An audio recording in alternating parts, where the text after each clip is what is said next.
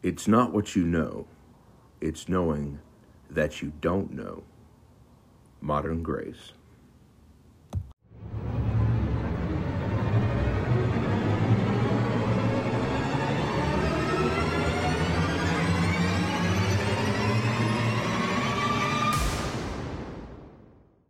Welcome to Modern Grace. We're going to be doing Living the Proverbs Day by Day, My Utmost for His Highest by Oswald Chambers, and Streams in the Desert. We'll start off first with Living the Proverbs Day by Day. Our first scripture is from Proverbs chapter 17, verse 16. Why should a fool have money in his hand to buy wisdom when he has no sense? June 5th, in the footsteps of Jesus. John chapter 12, verse 26. If anyone serves me, let him follow me, and where I am, there my servant will be also. If anyone serves me, him my Father will honor. Whom will you walk with today? Will you walk with people who worship the ways of the world, or will you walk with the Son of God? Jesus walks with you. Are you walking with him? Hopefully you will choose to walk with him today and every day of your life. God's word promises that when you follow in Christ's footsteps, you will learn how to live freely and lightly. Are you worried about the day ahead? Be confident in God's power. He will never desert you. Are you concerned about the future? Be courageous and call upon God. He will protect you. Are you confused? Listen to the quiet voice of your Heavenly Father. He is not a God of confusion, so talk with God, listen to him, and walk with his Son.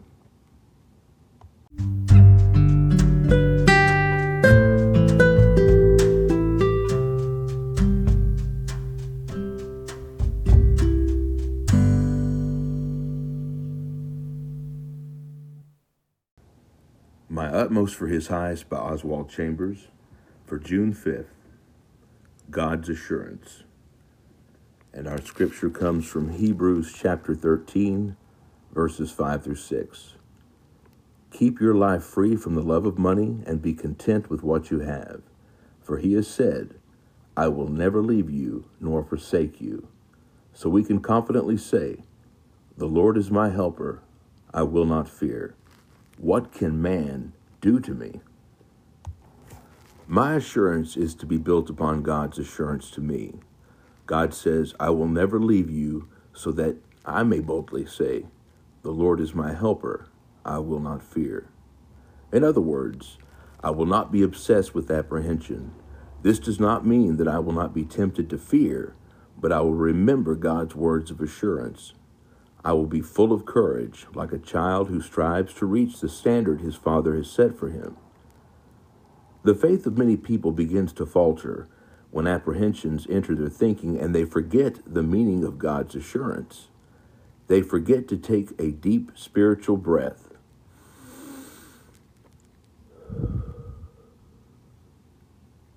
The only way to remove the fear from our lives is to listen to God's assurance to us. What are you fearing? Whatever it may be, you are not a coward about it. You are determined to face it, yet you still have a feeling of fear. When it seems that there is nothing and no one to help you, say to yourself, but the Lord is my helper, this very moment, even in my present circumstance. Are you learning to listen to God before you speak, or are you saying things and then trying to make God's word fit what you have said? Take hold of the Father's assurance, and then say with strong courage, I will not fear. It does not matter what evil or wrong may be in our way, because he himself has said, I will never leave you. Human frailty is another thing that gets between God's words of assurance and our own words and thoughts. When we realize how feeble we are in facing difficulties, the difficulties become like giants, and we become like grasshoppers, and God seems to be non-existent. But remember God's assurance to us, I will never forsake you. Have we learned to sing after hearing God's keynote? Are we continually filled with enough courage to say, "The Lord is my helper"? Or are we yielding to fear?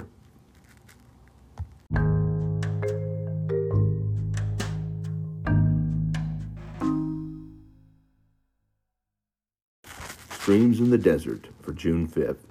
Our scripture comes from Isaiah chapter 7, verse 11. Ask the Lord your God for a sign, whether in the deepest depths or in the highest heights. Trust him with everything. Begin today and find the joy that comes when Jesus has his way.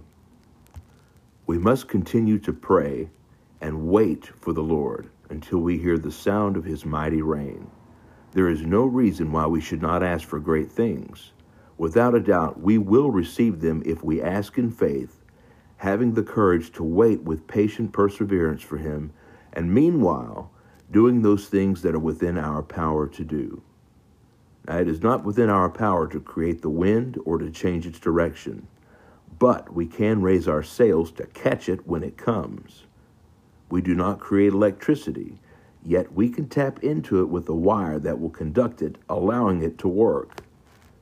We do not control God's Spirit, but we can place ourselves before the Lord out of obedience to what he has called us to do, and we will come under the influence and power of his mighty breath. Can't the same great wonders be done today that were done many years ago? Where is the God of Elijah? He is waiting for today's Elijah to call on him. The greatest Old or New Testament saints who ever lived were on a level that is quite within our reach. The same spiritual force that was available to them and the energy that enabled them to become our spiritual heroes are also available to us. If we exhibit the same faith, hope, and love they exhibited, we will achieve miracles as great as theirs.